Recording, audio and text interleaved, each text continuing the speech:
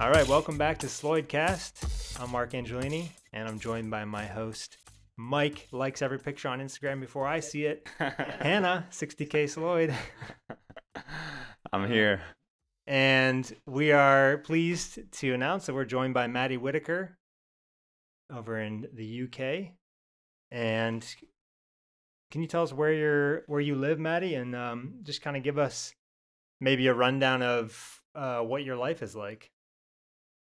Yeah, sure. I live in the north of England, so I live in a place called Durham, which is quite close to a bigger city called Newcastle. So, Okay. yeah, it's old mining land. So 20, 30, 40 years ago, there were loads of mines around here. So woodland can be pretty scarce in some parts of the county, and then all of a sudden, pretty thick. And we live nearish to a big city, so that we can sell stuff to the city. We bought a small holding 20 years ago, and one of the stipulations was we had to be close to somewhere where we could just sell vegetables and Right. the likes. We set up a veg box scheme, that kind of thing. Okay. I am familiar with the term smallholding and veg box because I've watched a lot of River Cottage. There's Hugh Fernley Whittingstall. Yeah. Yeah, classic stuff. Yeah, Absolutely. I brought myself up on that. That's awesome. Wonderful stuff. So you live on so I guess for our American listeners, the way I understand it, smallholding is basically like a small farm / homestead. Is that kind of how that term is used over in England? Yeah, that's right. Yeah, it's so we've got 15 acres. We've got a 1 acre veg garden, and then I don't know 6-7 acres of pasture, sheep and chickens, and sometimes pigs. Right. And then the rest of it's woodland, and it's what's known as semi-ancient woodland in this country, which means it's been on the maps in the county hall for at least 400 years, but Wow. it's probably been there longer than that. So yeah, it's a really beautiful place. It's the woodlands, old hazel coppice mixed with oak and ash and holly and then lots of alder, which is great for making charcoal. And it used to be used in this country for gunpowder back in the day. So. Wow. So yeah, it's a good patch of woodland. That's I amazing. work that, and that's where I get most of my materials from. So. Okay. Was that so? The coppice you have on your property that's been contiguously managed for that long, 400 years?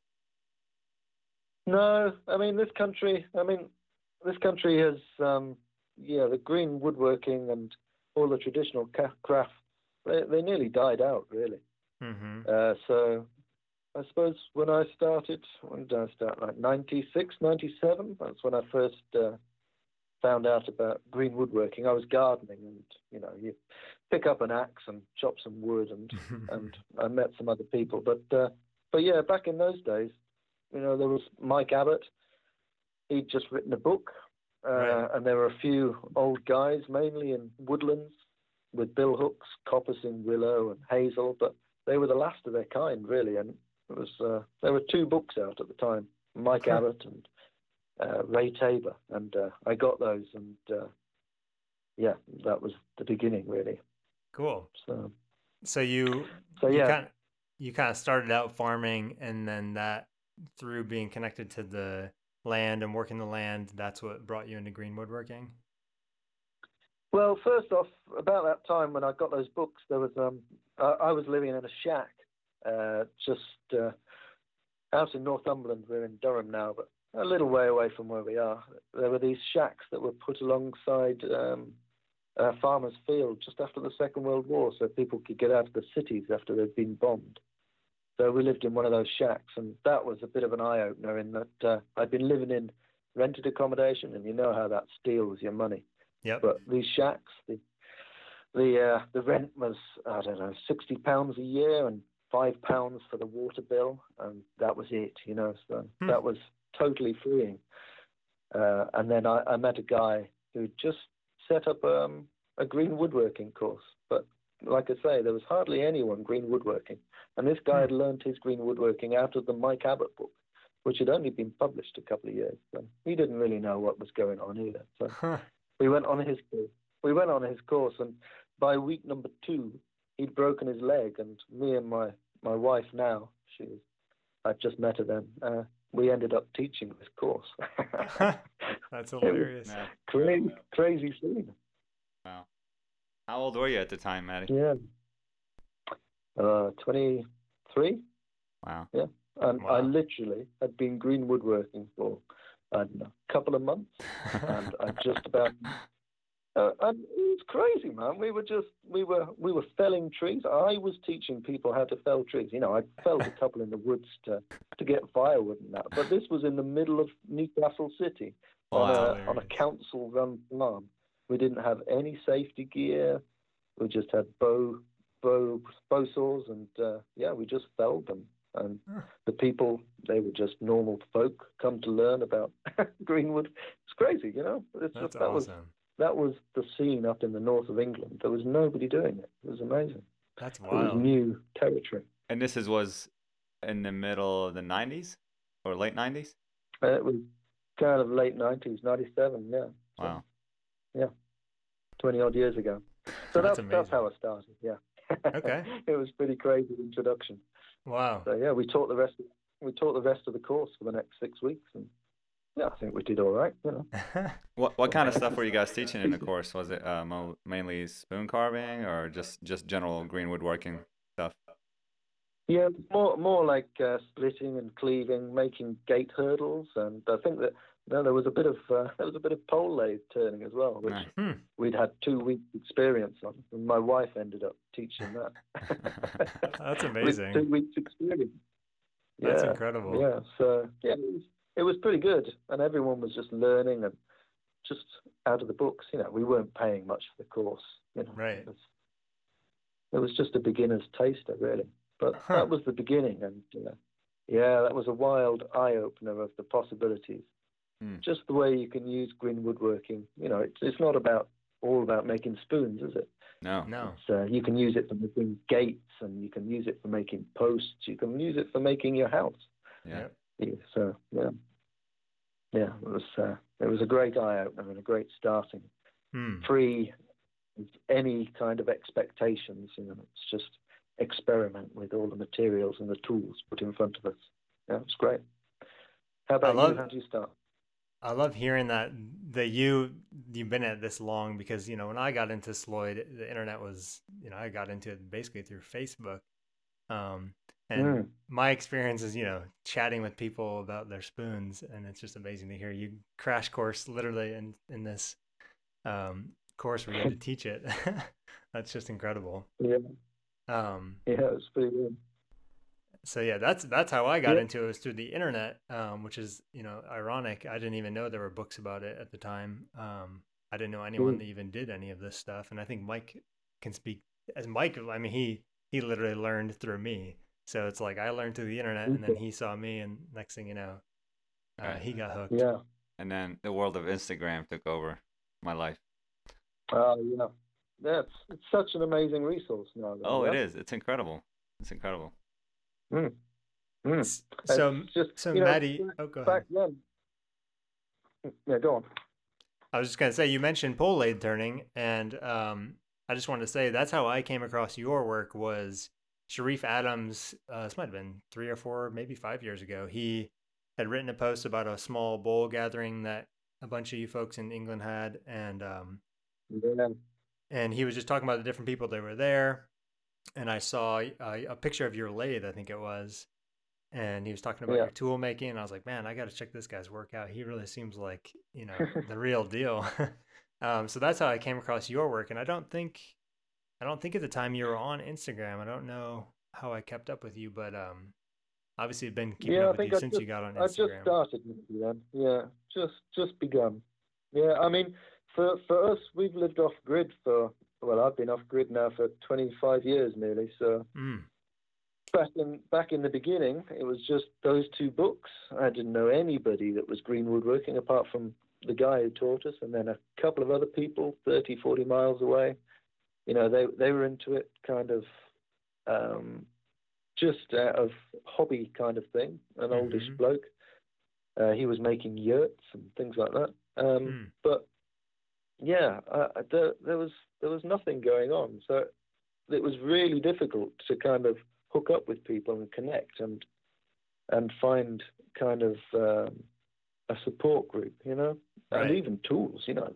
Yeah. You can get tools from all sorts of people now, you know. But back then, I used to get a catalogue through the post, like once every 6 months. I forget the name of the place, but it was a lovely little catalogue. But it had pit saws in, it had draw knives, it had a few Mora knives and things like that. But you know, the selection of tools was minimal, and it was just going around flea markets, car boot sales, and grabbing, you know, old chisels and things like that. So yeah, it was, yeah, and that's how I got into forging. Then was, you know, you'd get an old chisel or an old draw knife, and it was knackered. You had to put it on the forge and sort it out. So yeah, that was the kind of beginning of that as well, just through need. So yeah, the Wild West, man. Exactly.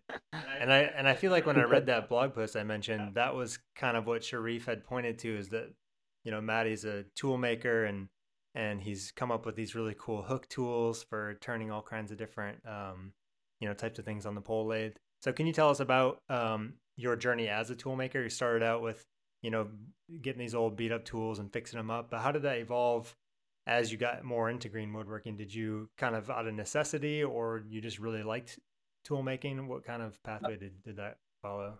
Yeah, I suppose, yes, it's like when it began. So did that course, and then very quickly discovered that green woodworking and blacksmithing especially was really good for connecting with kids, because I was living in the West End of Newcastle, and there were loads of kids just kicking about, out of school, you know, making trouble, and they were difficult to reach.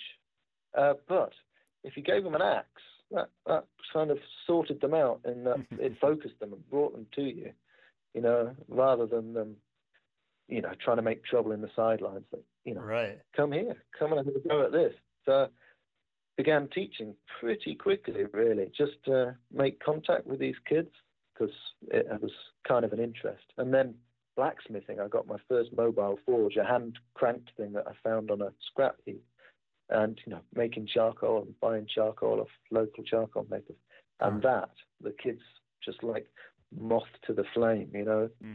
They can be the worst behaved outside this little ring of rope and sticks that we set up. As soon as they stepped in and the fire was on, that was it. They were totally there and totally with it. That was the beginning of, you know, of why I was doing it and what it was for me. And it wasn't for another 10 years, I suppose, that I really began making tools specifically for jobs. So it was just changing them and retempering chisels and things like that, you know. So. Interesting. Do you still work with children at all with the forging? Yeah, I mean, this year's been difficult. Sure. Yeah, not much work with kids this year, but yeah, not so much. I used to work at a project for a while that dealt with kids that, you know, had left school or kicked out of school for behavior problems or whatever, and kids with learning disabilities. But I gave that up a couple of years ago. So it's mainly around fairs and festivals now that I interact with the kids. And, you know, we have a festival here, the Northern Bowl Festival here. Right. Beginning of the season in April. So, yeah, a couple of kids come along to that as well. But it's mainly obsessed bowl turners. So the kids, yeah, I think Mark and I a little bit. I was gonna say Mark and I have a plan, hopefully, to make it to one of those in the future. Oh yeah, have a festival on your place.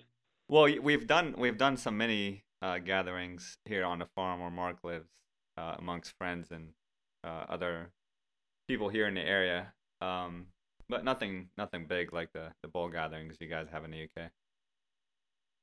Yeah. So yeah, that was where I met Sharif at the Bodgers Ball.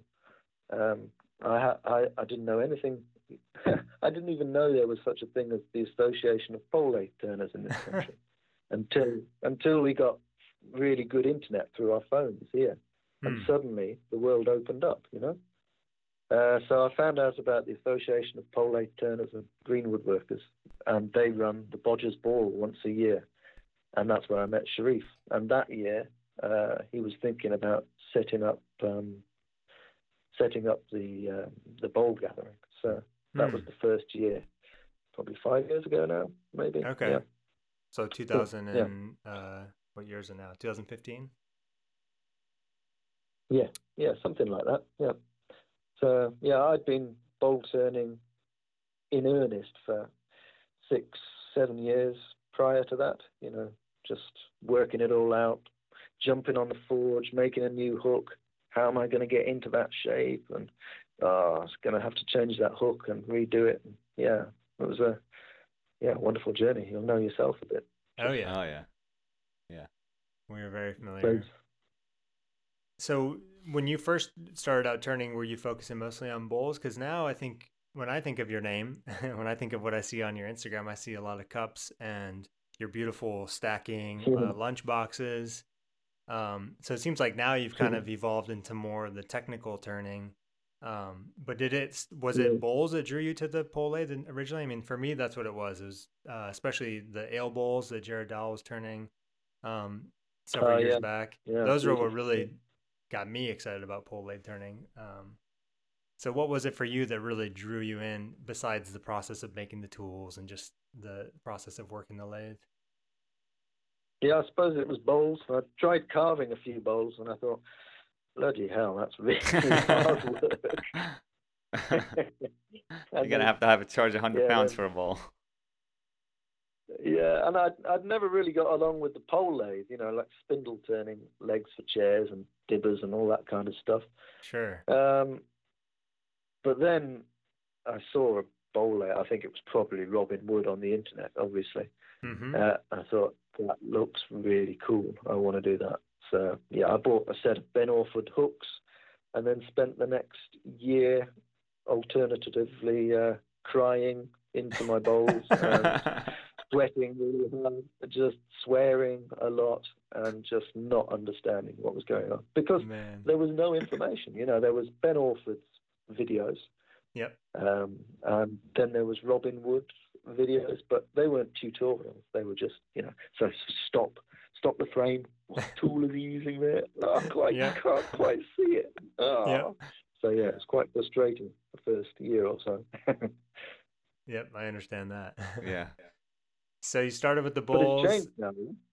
Oh yeah, it's incredible what information is out there and just the documentation and the classes now. That's how I learned, was going to a class at Northhouse Folk School in Minnesota. Oh, that sounds a wonderful place, Northhouse Folk School. Mm-hmm. It's incredible. I'd like to go there. It is definitely worth the visit. I went when Robin came, and I guess it was 2015. He came out and did a class, and Jared was there as well.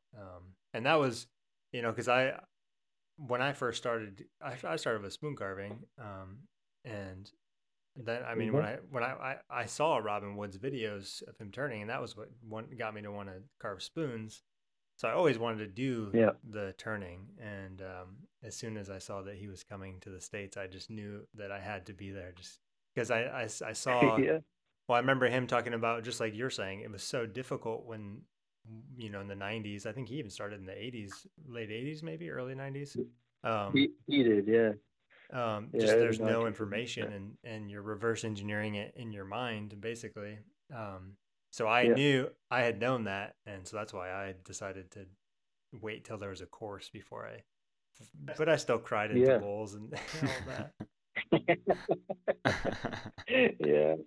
It's just, it doesn't make sense, does it? All those angles going on.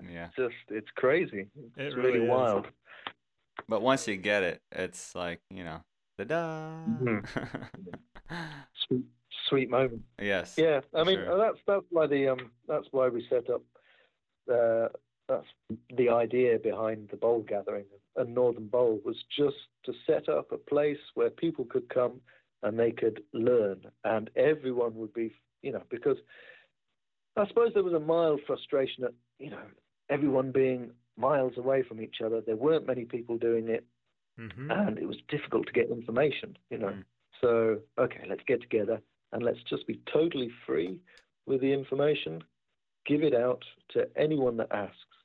And from there, it's the same with spoons, wasn't it? As soon as that was the attitude, it just exploded. So everyone's making spoons, everyone's making bowls, and it's a worldwide movement. It's just Yeah, it's incredible. totally inspiring. Yeah. Just wonderful. So Yeah. before I depart on the pole lathe, do you carve any spoons? Or I mean, I assume you have in the past, but is that something you actively do? I don't think I've seen any photos of spoons you've carved. Yeah, I used to carve spoons a lot when I first started. Yeah, just to be able to eat. Sure. But then I got into what it's like on a small holding. It's very easy to I haven't been a crafts person for a long time prior to starting on the bowl lathe. I've been building houses, we've been putting roads in, we've been fencing, we've been la-di-da, the list of jobs yourself, Yep. huh? Absolutely. So, craft was really just a way to help me live, to help me get the jobs done, split an ash log and make a gate out of it rather than going and spending 100 quid on a gate. So that was what my green woodworking was. Make some spoons, that kind of stuff. So, but 12 years ago, I made the active decision that, we built most of our houses. I'd say that, not finished yet, but so yeah, made an active decision to really concentrate a bit more. I gotcha. So yeah, I used to carve spoons. I tried to carve a spoon the other day. I thought, yeah, it looks a good idea. I got about a fifth of the way into it, and I just thought, nah. Threw it in the woodland. That's awesome. So yeah, That's I awesome. then got on the bowl lathe and turned a mug, which is, like you rightly noted, my real passion. Yeah. If you haven't seen Maddie's mugs, definitely we'll put your Instagram in the show notes so people can see your work.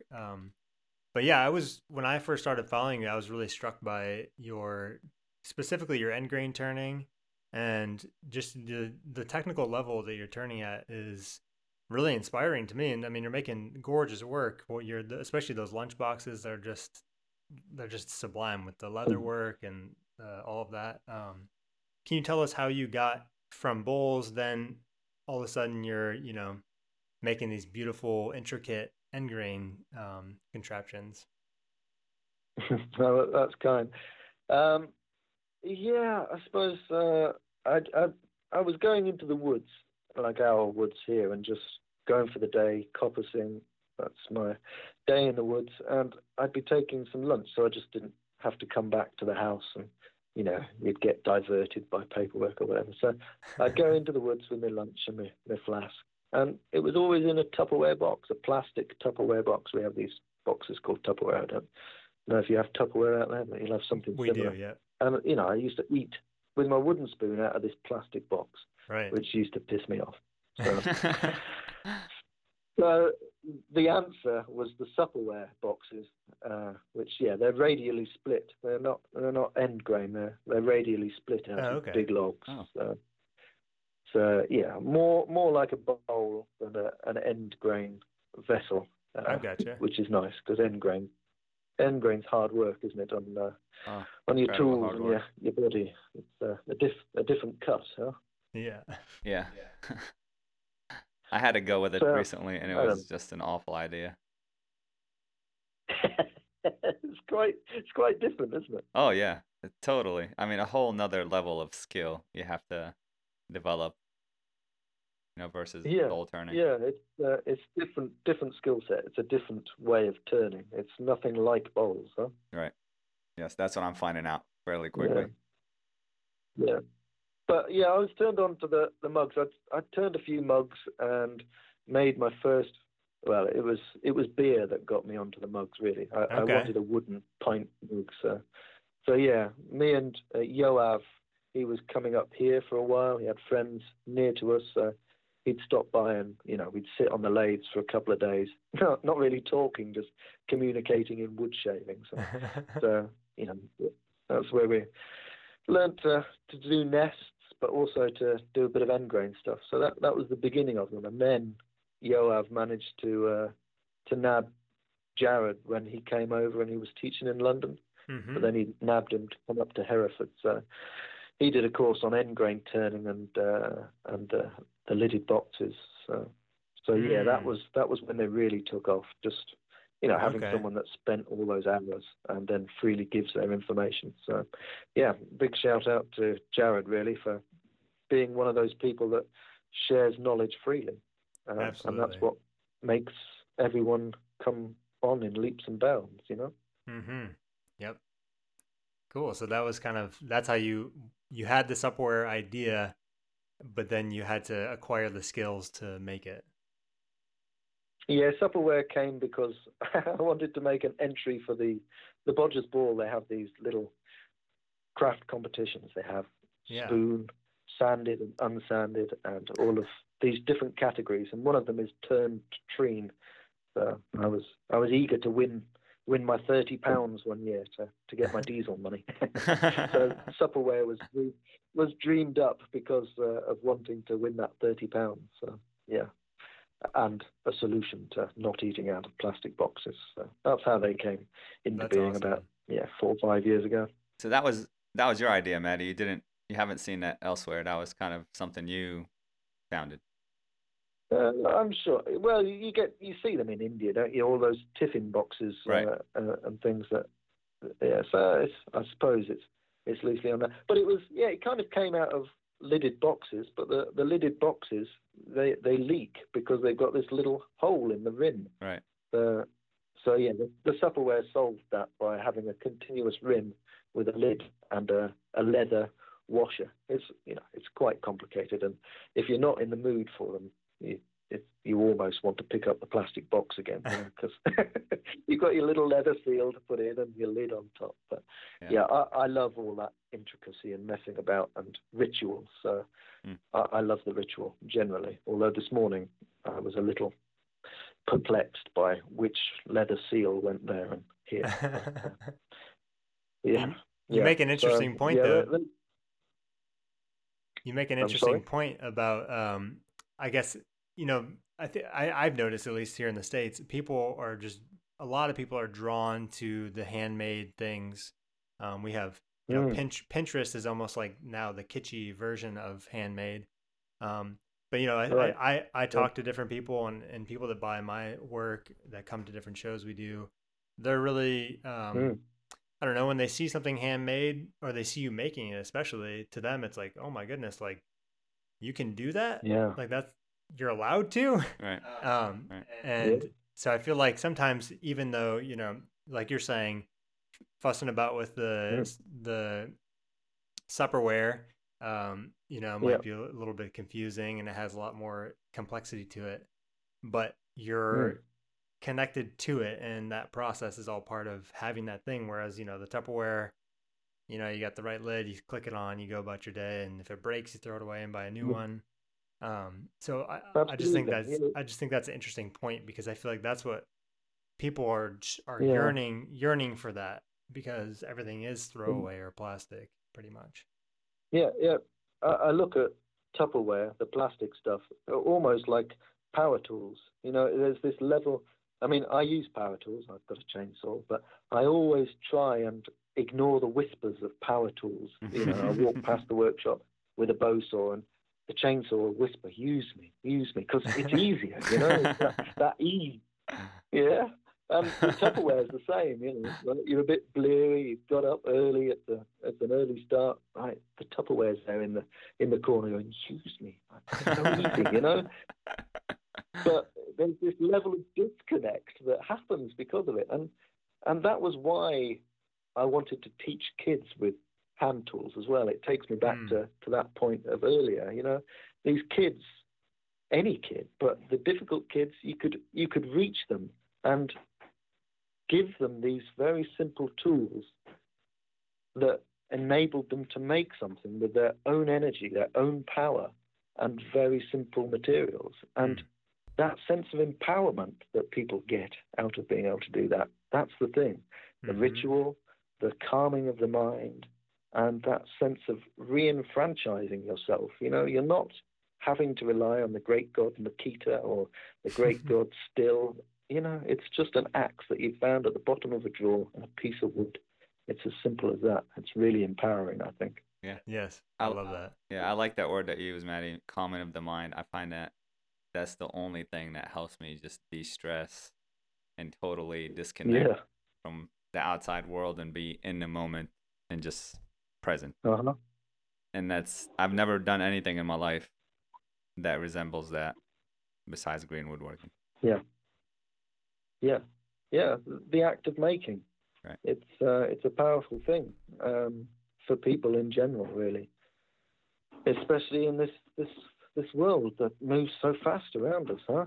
Trying to find a calm center in the middle of it. Absolutely. It's just, So, you know, you'll know yourselves. You have taught people spoon carving, huh? Yep. And as you're talking about working with kids, my wife and I have a garden in town here that we teach children, and I've seen the exact same thing. We have a lot of kids who come from poor homes or, you know, just have a lot of problems in their life. And when they're able to put their hands in the soil and plant a seed and harvest something and eat it, you know, and it's not at a grocery store, they didn't have to go somewhere to get it. They can actually produce it.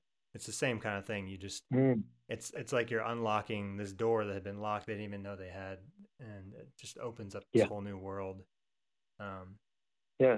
It's a powerful thing to remind people of that space. You know, just people carving their first spoon. You'll say, right, okay, lunchtime. And they'll look up, and they've been in this world for a couple of hours. And they'll say, oh, man, that is the first time I've not thought about work for that long. Forever. So you know what I mean? It's that space they've finally made because, you know, they're connecting their brain to their hands. You know, those important things we have. They do these things that can connect you deeply to the earth. And that's, after all, where we need to be connected. Yeah. So, absolutely. Yeah. We had an opportunity, Mark and I, back in April to teach a spoon carving class to a group of high school students. And due to obviously the pandemic, that class was canceled. That would have been our first opportunity to co-teaching. So hopefully when this all washes over, we'll go back to doing that. Yeah, I think it's so important in schools. Right. Yeah, absolutely. Especially now here in the States, we used to have what they called shop class, which is basically learning how to use table saws and drill presses and wood shop. Yeah. We called it shop class, but now they don't even have that. And I don't know if it's the same in the UK, but the focus is on science, math, technology, and I forget the other. STEM is the acronym, but it's almost been wiped out of even art classes now in public schools are being marginalized because they don't, you know, prepare kids to be doctors or lawyers, so they think. So I agree with that. It's total madness. Yeah, it's the same here. We don't have shop class. We have design technology or whatever it's called now. But that used to. And when I did it, we had an old car in the corner that people took to bits. We had welding equipment. We had lathes. We had everything. And walk into schools 5, 6, 7, 8 years later, and you know the forges are all taped off. You can't use them. They don't have enough safety buttons on, and they've all been replaced by 3D printers. Which, they're amazing things, but you need to be connected to a factory that produces plastic for them, and you know it's all computer driven. And you then turn up to the school with some pole lathes, and the teachers go, "Oh, you're not going to give little Billy that axe, are you? He's going to kill himself." And it's all these negative vibes around, you know, hand tools, sharp things. You know, they're seen as weapons, and you know all of that kind of stuff. That, it seriously needs to be debunked in people's lives. Yeah. Absolutely. I couldn't agree more. So I love this kind of talk. I mean, this is what Mike and I spend a lot of time talking about when we get together. So this is just kind of simpatico conversation for us.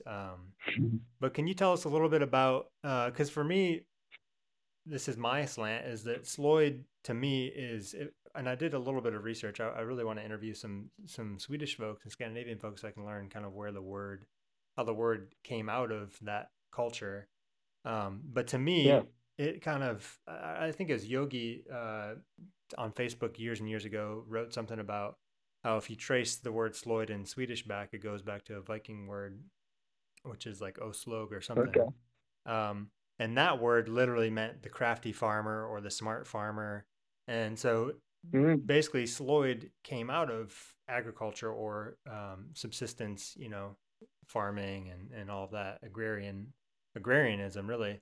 So for me, that's what's really fueled the passion for me, is not only the hand skills and the working the wood, which I really love, but just sort of how it's this ecosystem with, you're living on the land, you're producing some things, you're working with the land, and then it's not even separate. It's, like you're saying, I need a gate. So I have this ash tree here. I'm going to fell it and split it open and make a gate instead of going, spending 2 hours driving up the road and emptying my wallet to get this gate that's going to rust and, I'll have to scrap it in 10 years.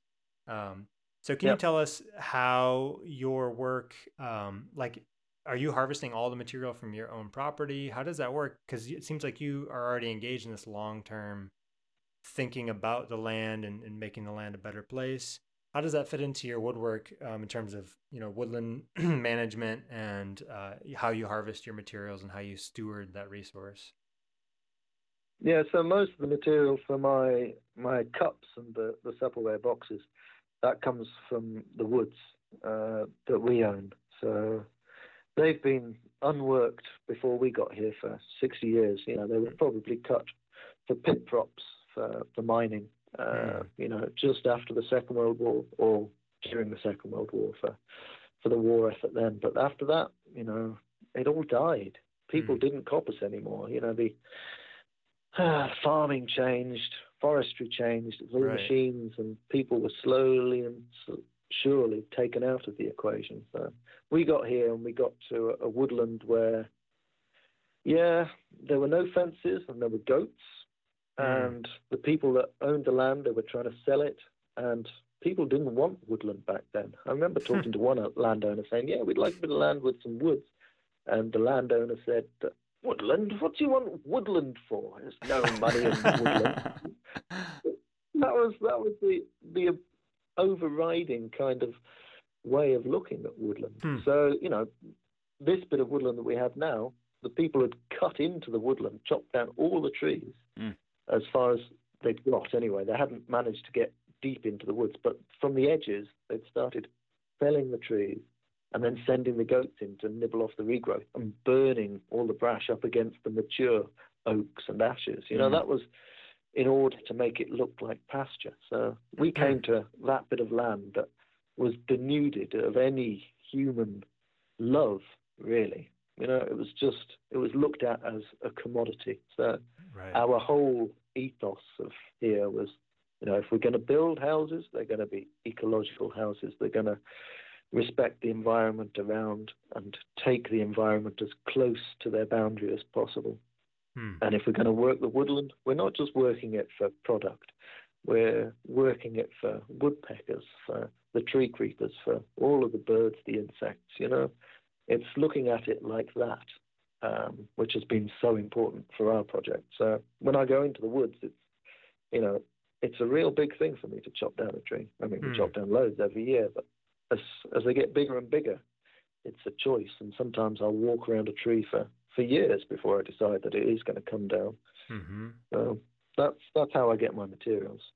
Awesome. Mainly for the tin. I think that's an important thing to elaborate on, because here in the States, especially where we live in a forestry, like in terms of an industry, we live in the heart of national just forest. Just up the road, a few miles is a big paper plant that makes cardboard. And so I literally every day see 10, 12 trucks full of logs, full of wood chips just going there to just feed that. one entity. So I think around here, what I've noticed, at least in the States, I think in the States at large, wood's kind of like, there's trees everywhere. What do you need to care about where your wood comes from? But I know in England, it's not the same. I know that, you're on an island. There's only so much forest. So I feel like here in the States, it's not as pronounced of a, managing a woodland. Why would you do that? Just cut the, most valuable trees out every 50 years and whatever. So that's kind of that's the overriding mentality here. Is it similar in England where you have a more scarce, quote unquote scarce resource of woodland, or is it changing? Have you noticed it changing since you've gotten into this? It's definitely changing. Second World War, after then, the Forestry Commission was set up, and they planted loads of softwood all over the place, which nobody really wants anymore. I mean, there's some good species in there. There's some larch, but mostly it was, Sitka, spruce, and that kind of stuff, which it's only really good for chip now. People don't seem to be able to find much of a use for it. It's not. Yeah, so, there's lots of that clear fell forestry history in this country, and that was overplanted on top of these ancient woodlands. So when you clear fell it, nowadays they're finding, the remnants of the old oaks and the old beech and the old ash, and they're leaving those and beginning to plant up broadleaves. This is the National Forestry Commission. They used to be called. They've got some new name now. I can't remember it. But in amongst that, there's all of these tiny pockets. We have lots of small pockets, especially up north, of woodland. Lots of them less than an acre. Lots of them, maybe 5, 6, 7 acres, all dotted about all over the place, which are mainly ignored because they're not worth anything to anyone. The farmers, they're in a little bit of a valley where they can't farm, so the woodland gets left there, or it's a remnant from a bigger place. It's not really utilized greatly. It's beginning to happen again, especially down south. Down south is a lot more forward thinking than up north. It takes a lot longer for ideas to reach up north. Interesting. So it is changing. It is getting better, but there's a lot of just commodity. Looking at it as a commodity, really. Right. Like, okay, I'm going to clear fell that area. Those logs are 14 foot. Those ones are 10 foot. Those ones are 8 foot. They've each got their market, chip, pallet, and, sawmill logs. And you don't have to know anything about them apart from they need to be that diameter, that length, and you send them on a lorry. That's the kind of forestry that's been, overarching everything.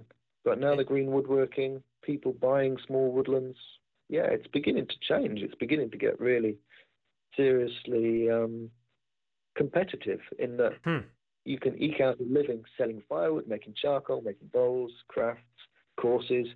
But, you kind of got to live on the land as well. And the planning system here, it's not really up for that. So that's the fight as well, really.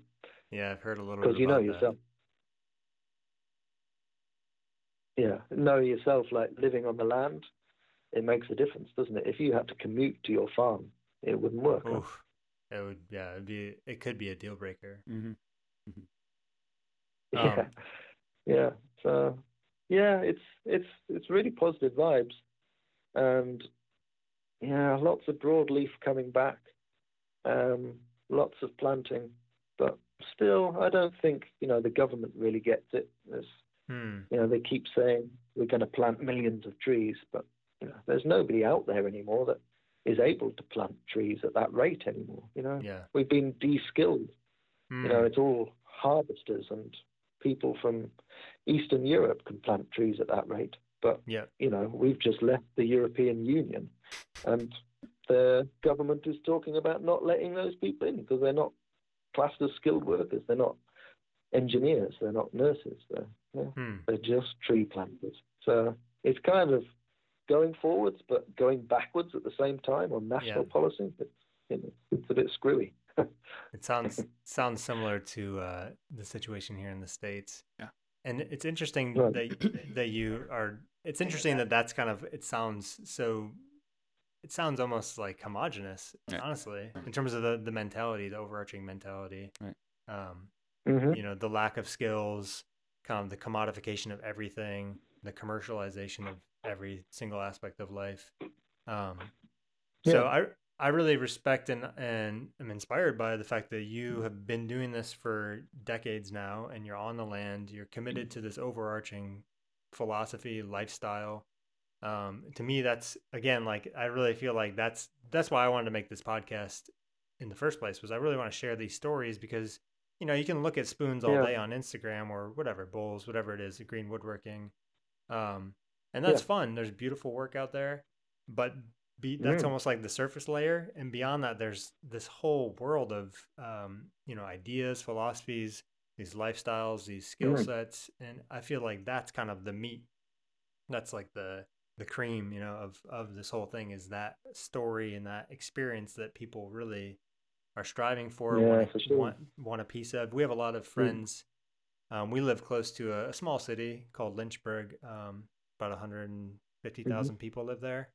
And there's actually, there's kind of like, we see the same thing. There's a small segment of the population that's around our age, in their 30s or, you know, mid 30s, early 30s, that are buying land, are living, you know, in a way that is allowing them to save money so they can invest in something long term. They're not just spending all their money, you know, eating at restaurants and buying things they don't need. So we do see that as well. There's this overarching culture that, you know, is Amazon Prime and Netflix and all that stuff. But then there's sort of like us renegades on the edge, and you know, we're learning how to you know, fix things, make things, so on and so forth. It's becoming more mainstream, isn't it? It is, especially for the millennials. Remember, you know, when I first got my little shack, which was, you know, a little wooden hut, a glorified shed, you know, I was proud as punch about it, you know. Just loved what it was going to give me, this freedom. And my mum and my dad dropped me off one time. They brought me back up north from where I used to live, and I took them there to introduce them to my new house. And I remember my mum, she left in tears. She couldn't believe that anyone would want to do that to themselves. Yeah. But then 10 years, 15 years later, you know, on the telly, there's crafts all over the place. There's a bloke in this country, Ben Law. You may have heard of him. Yeah. I don't know. Yeah, Ben Law. So, you know, he was on a program called Grand Designs with his house, you know, the building of that. And as soon as that was on the telly, suddenly everything changed. Yeah, it was no longer looked on as this, you know, back to the landers, going back in time, you know, getting rid of all the advances that we've made, you know, squandering all of that. It was no longer looked at as a negative thing. It suddenly became part of the mainstream again. And slowly but surely, you know, solar panels, wind power, you know, all of these natural building techniques, lime mortars, you know, all of that, you know, it can come for people from a simple spoon. I think Barn the Spoon, isn't it, that says spoons are the gateway drug. And, yes. Spoons and bowls. He's dead right, you know. Absolutely. Yeah. And then you go into bowls, and then you start making houses, and you know, it is amazing what has happened in the last 10 years, especially to society. I think it's beginning to be taken on, isn't it? Yes, beginning for sure. to become important to people again, and that is very, very inspiring for the future, I find, and I hope that it's going to be enough in time. So we shall see. Agreed. Yeah. I'm happy you brought up Ben Law, because he was probably the first person I came across, actually through River Cottage. Actually, I think it was River Cottage. I forget, one of the Hugh Fernley's shows. He went into Ben Law's when Ben Law lived in a bender. Which I don't think is an American term at all. It's you know, basically, what is it? Basically, saplings from a coppice bent over, and you put a tarp over it. Is that right? Yeah, that's right. Yeah. The old charcoal makers used to use them. Gypsies used to use them. The Romany travellers. All those kind of people. Quick, easy shelter that you can stay in for a few days and whip the tarp off and go away, isn't it? Yeah. Okay, so that was Ben Law was one of the first people that inspired you. Yeah, absolutely. And it was just sort of like, oh, that's cool. And then it, as time went on, I learned more about Sloyd and so on. But I just thought it was interesting. You mentioned Ben Law and that his house build, which I've seen that show, which his house, I mean, his house is gorgeous. How could that not inspire you? It's beautiful. It's not, I like that you point that out. It's not like, oh, you're going to go, live in the Stone Age, as people like to say. No, it's actually, it's better. I would argue it's better. Yep. And I mean, I live in a straw bale house, and we have solar panels. And people, when you say you live on the land and all of that, they kind of have this vision that you probably live in a mud hut and it's really primitive. But we've got 240-volt electrics and all of that jazz, and it's really quite civilized. Yeah. It makes me sad sometimes. I miss the old yurt that we used to live in, but hell, life moves on, doesn't it? And I'm probably not brave enough to live in a yurt anymore. Gone a bit soft as the years go by. So yeah, it doesn't have to be, going back to the Stone Age. You can take from both, can't you? That's the thing. Modern life has amazing things to give us, but Absolutely. So has tradition. Yeah. Yep. Mixing the two is a wild ride, eh? Oh yeah, absolutely. And trying to just kind of, at least here in the States, it is, you have to be very committed to wanting to live a different way, because there's so many hooks that want to pull you in. And I'm sure it's similar there. With all the different trappings of, especially debt being probably the number one thing that sucks a lot of people away from what they want to be doing. So it does take a concerted effort. But I love that you brought up that the spoon is the gateway drug, because, everyone uses a spoon at some point in their week. At the very least, they're going to use a spoon for something. Right. And what I've seen, maybe this is true for you as well, Maddie. People that bought spoons for me, actually this winter, I saw some folks, they bought a spoon for me, I don't know, 2 years ago. And they made a point to say, you know what, that spoon I bought from you, we love using it. Every day we use it. And when we use it, we just think about how you made it and how, so on and so forth. Yeah. And I just thought it's very sweet of them to say that. But beyond that, like, how amazing, this one thing, every day they use it, and whether they know it or not, they're connected to this whole process, and it's making them slow down and think about what they're doing. And I just think that's really cool. Oh yeah, I mean, I feel the same way. It's also, go ahead, man. Yeah, go ahead. I was gonna say, I feel the same way about every spoon I have in my house that I've made or I've gotten from someone else. It has a story attached to it, and you just think about that story, and that in itself just brings you joy. Like, oh, it came from this tree that I was given by this friend, or whatever it is. I carved it last summer. It's just so much different than just open up the drawer and grabbing a metal spoon, and which feels so clunky and heavy and uncomfortable compared to a wooden spoon. And ever since I started eating with a wooden spoon, I don't know why anybody would go back to a metal spoon.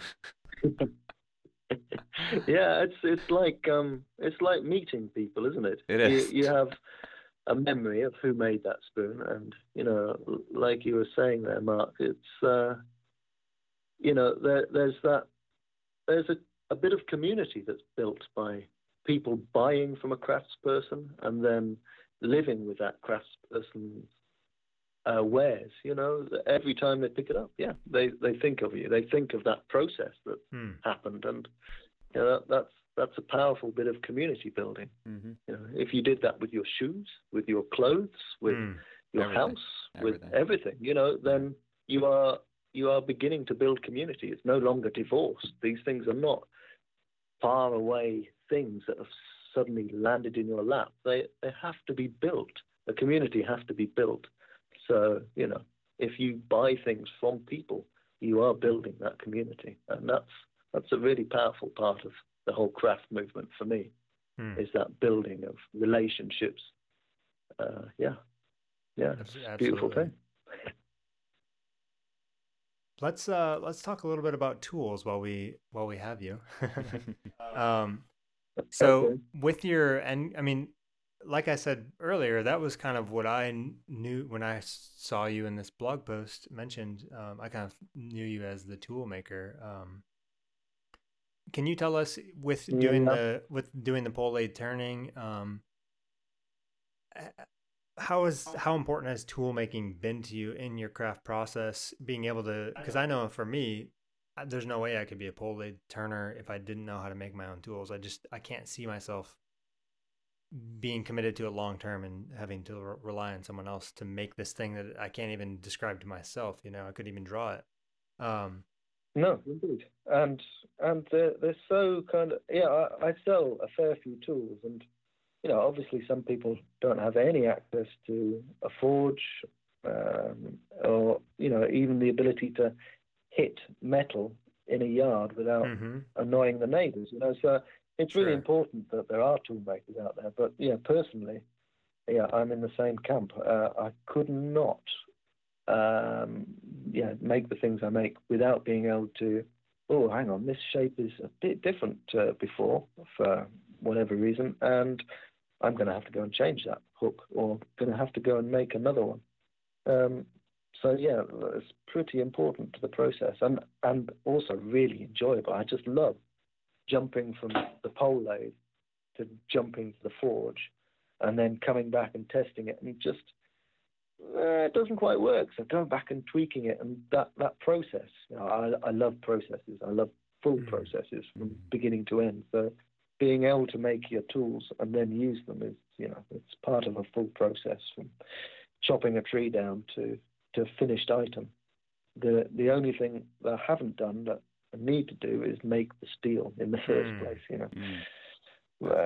So yeah, it's really important. But then you get into tools and you begin to notice that your tool works very good on your lathe, and then you take it over to whoever's lathe that you're visiting that time, and their lathe is set up mainly the same. It looks the same, but the tool rest is just Different. half an inch lower from yours, or you're standing and holding your arms slightly differently. The bit where the tool rests on is slightly different angle, and all of those they play such a part in that. Yep. Somebody's tools won't work on somebody else's lathe without drastic changing of the movement of your body. So there's all of that interesting interplay as well, isn't there? Yes, that's very important. We have a very visceral story of that. So Mike and I built a portable pole lathe for an event that my wife and I organize here at our farm every fall. We're actually kind of building out this. We're calling it Sloyd Corner, and it's going to be last year's kind of our second year adding to it. But at any rate, it's a section of this festival we do where people can come and observe traditional craft, and we have some things for sale and so on. But we built this lathe so it could be mobile. We could take it there and take it, other places. And we spent a lot of time building this thing. I mean, we went overboard on it, and we set it up. And man, I felt like I didn't even know how to use it when I got on it. It was like, what is wrong with me? But I loved it. And Mike, it was no problem. Mike was just like, he didn't have to change anything. But I literally I've used it 3 different occasions now, and I don't know. There's something about the height of the poppets or something about it. I cannot cut it the same way as I can on my lathe. And it's really fascinating how, again, that other layer, it's so personalized. It's so, it's just so intimate, the whole process. Yeah. I built myself a new lathe, and then I don't use it anymore. I went back to the old one because it was horrible. I've got a bit more used to it these days, but yeah, it was just the most atrocious thing I'd ever been on. And there was nothing wrong with it. It was just different. It wasn't the same. So, if I'd given it a week, I'm sure I would have settled into the new positions. But also, if I didn't have a new lathe, but I got a new set of tools from whoever it was, Aid or Yoav or Jared, anyone that makes tools, you take it to your lathe, it's going to be different. There are going to be different angles because they're made in different ways. They're made for different lathes, for different people. it doesn't make any tool bad. They're all just different, aren't they? Mm-hmm. So Mm-hmm. they can all be used in the end. You just have to learn Yeah. how they're used. So yeah, being able to make your own tools to your own specifications and your own way of being, yeah, it's quite important, really, if you're going to make any mileage into your chosen craft. So, yeah. Yeah, I think that's very important for somebody who's wanting to start off on the pole lathe, is to understand how the hook tools work before they make a purchase. Because I did that. I built a lathe and then went ahead and bought some hook tools from Adrian Lloyd, and I got the centers from him, and they work great until I needed some more tools, and out of necessity, ended up buying a forge, and I started blacksmithing, and now it's just a whole nother journey, which I just, fell in love with. And now my forge sits maybe 3 feet away from my lathe. And anytime I want to make an adjustment on the tool, like you were saying, I can just go back and forth. And it's so nice to have. So for anybody who wants to start off as a pole lathe turner, I think it's very important to understand the tools and how they work, how they're forged.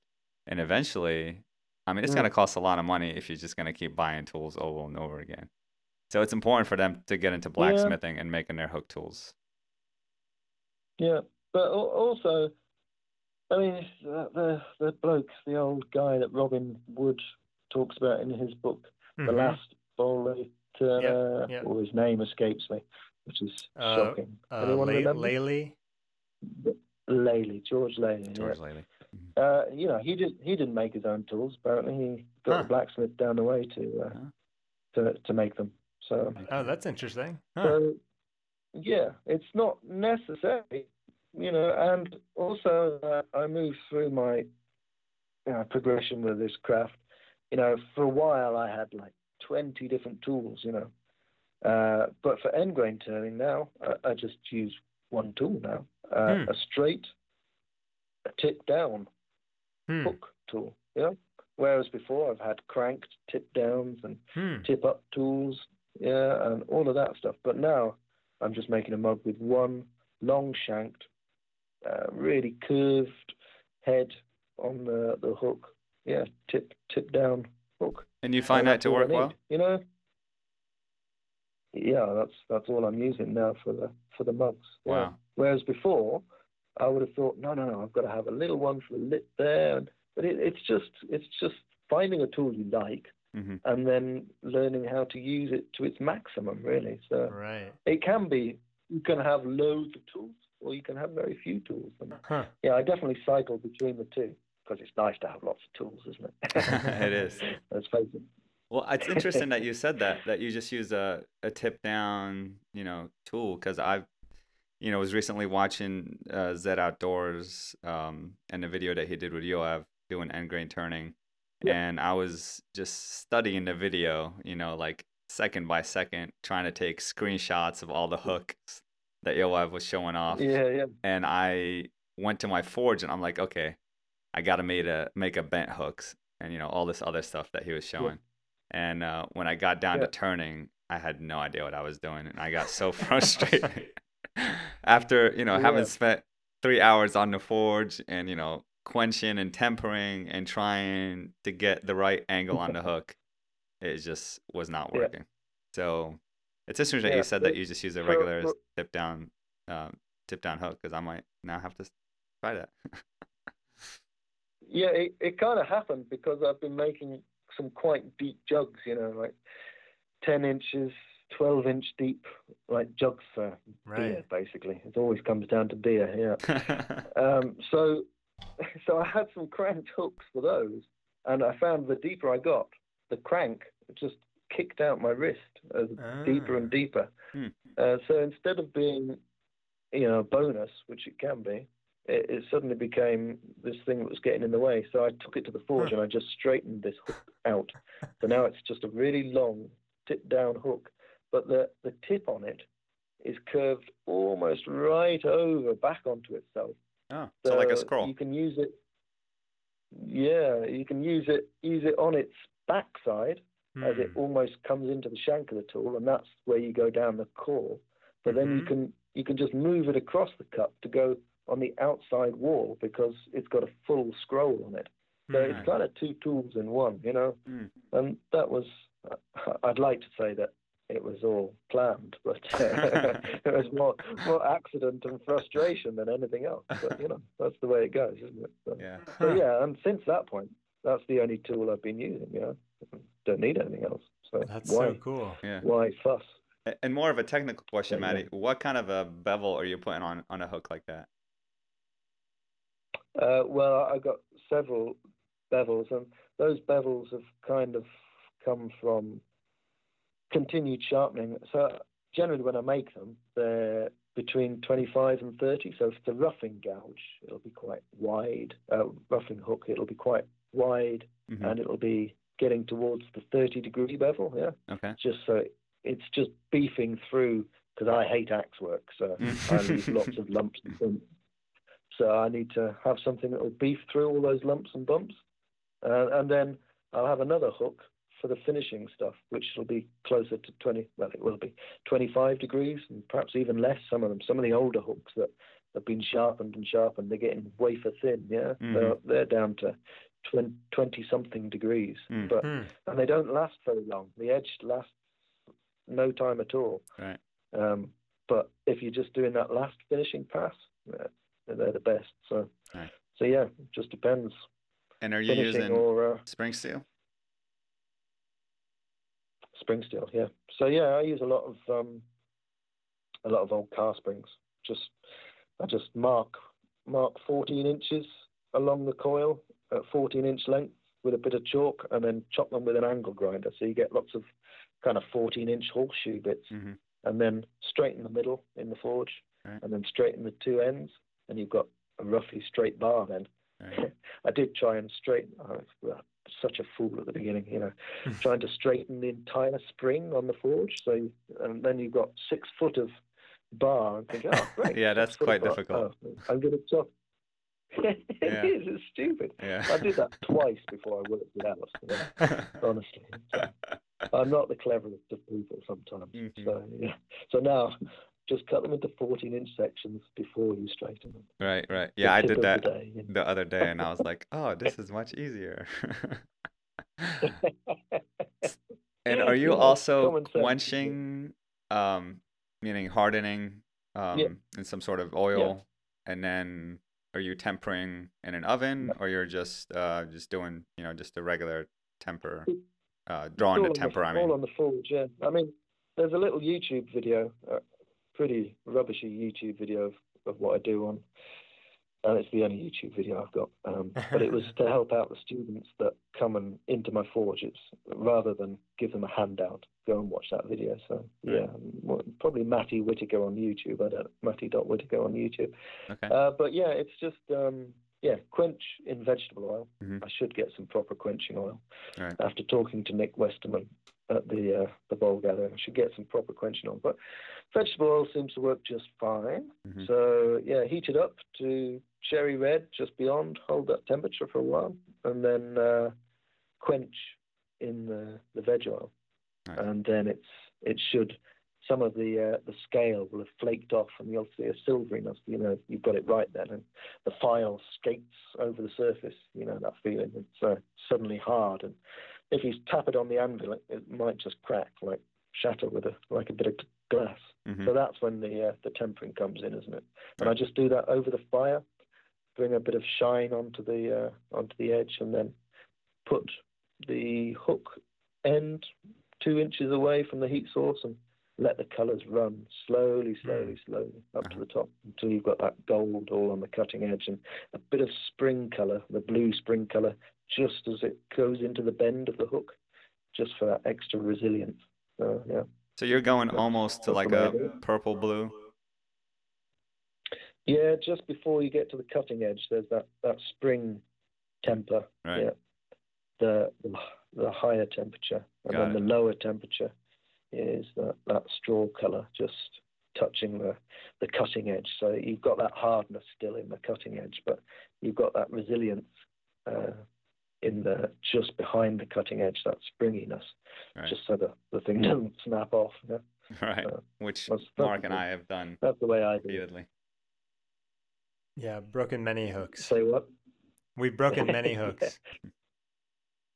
Yeah. Yeah, it's easy to do, but I think if you get into tempering and just temper real slow, and it just makes all the difference, because Right. it's all about grain structure at the end of the day. You know, Right.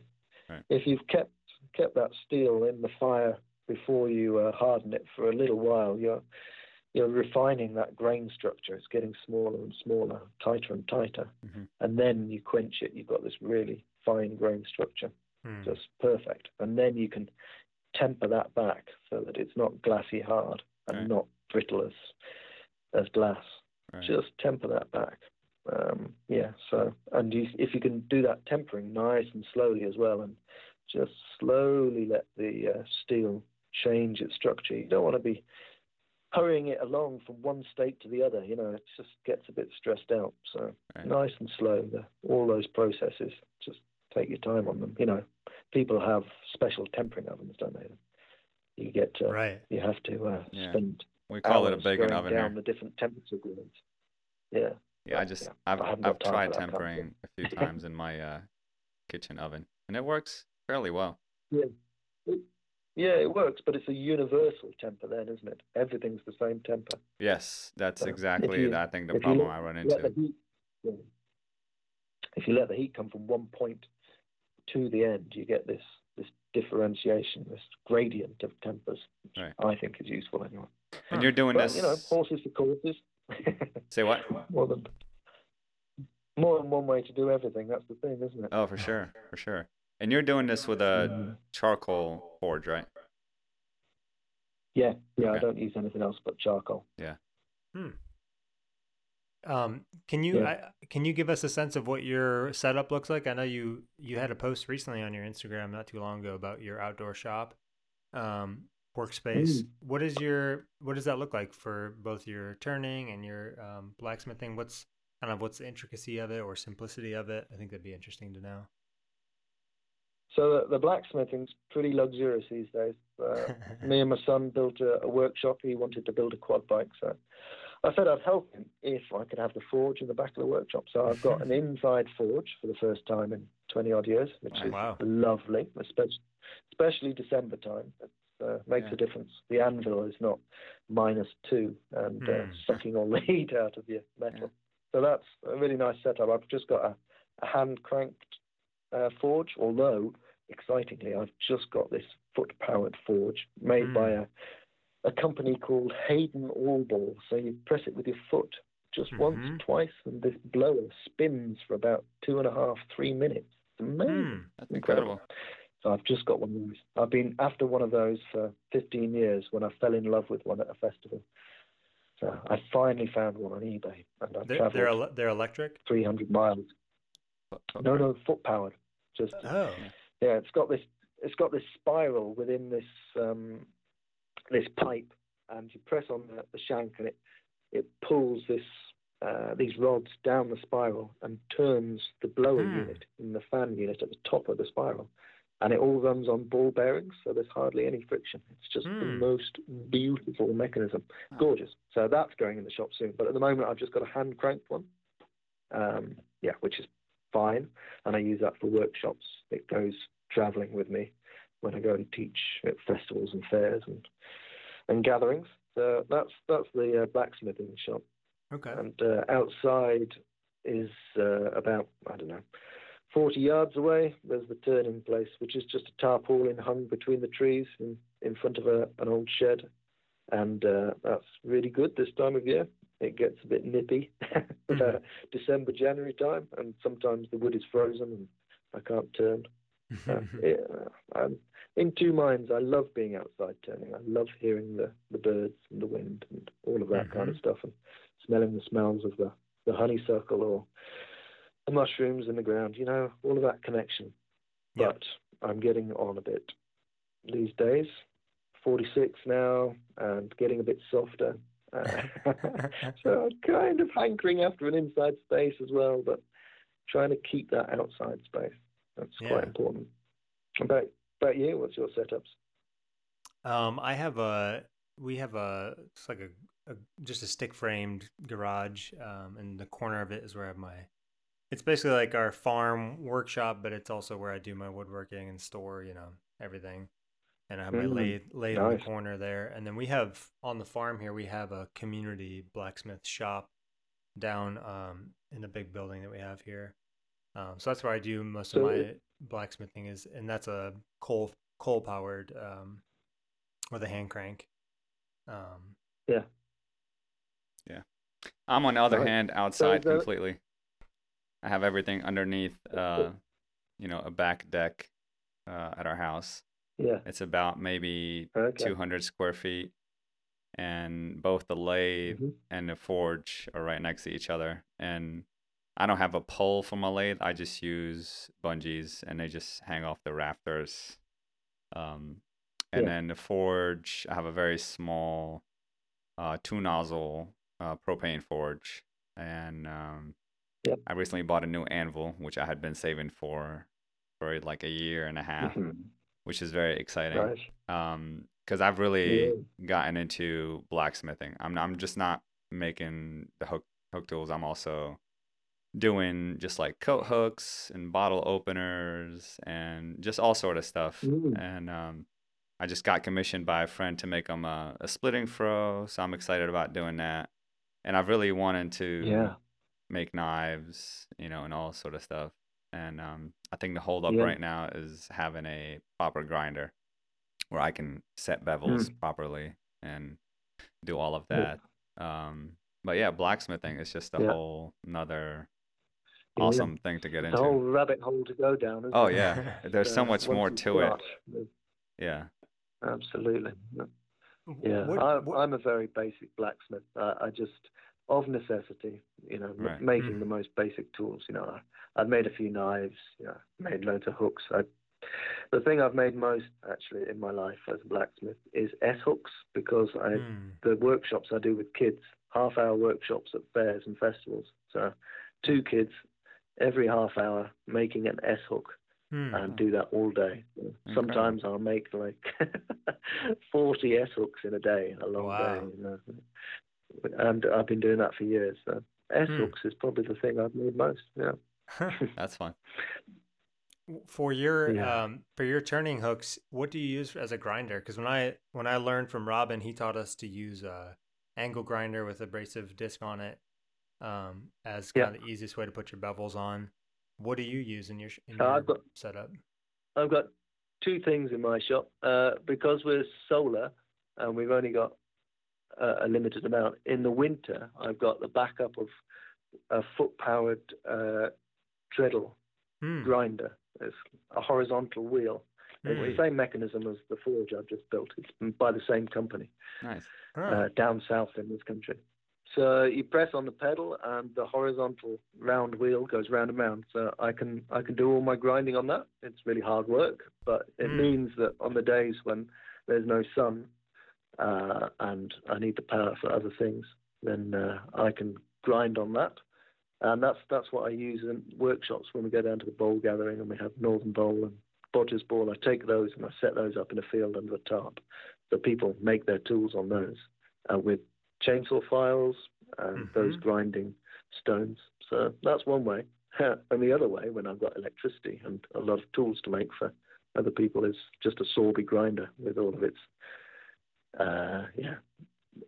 grinding belts. Would you recommend one of those, Maddie? Because I've been really looking at the Robert Sorby one, and I know Yoav uses it, and Nick Westerman uses it a lot as well. Yeah, Nick Westerman. I think Nick Westerman's got a setup for grinding, because there are limitations with it. The platen plate, the flat plate, is in line with the belt. So Nick Westerman, he changed his so that the platen sticks out a little bit, so that you can grind hook tools, and so that they don't interfere with the body of the grinder. So that might be something to look into. But I make do just fine on the unchanged version of the Sorby. Yeah, it's great. It's a bit fast.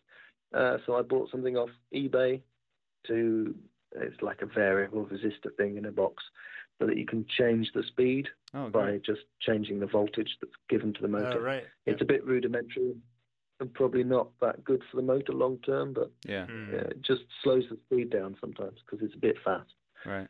But yeah, it's a good tool. Yeah, Excellent. It seriously moves metal. Yeah.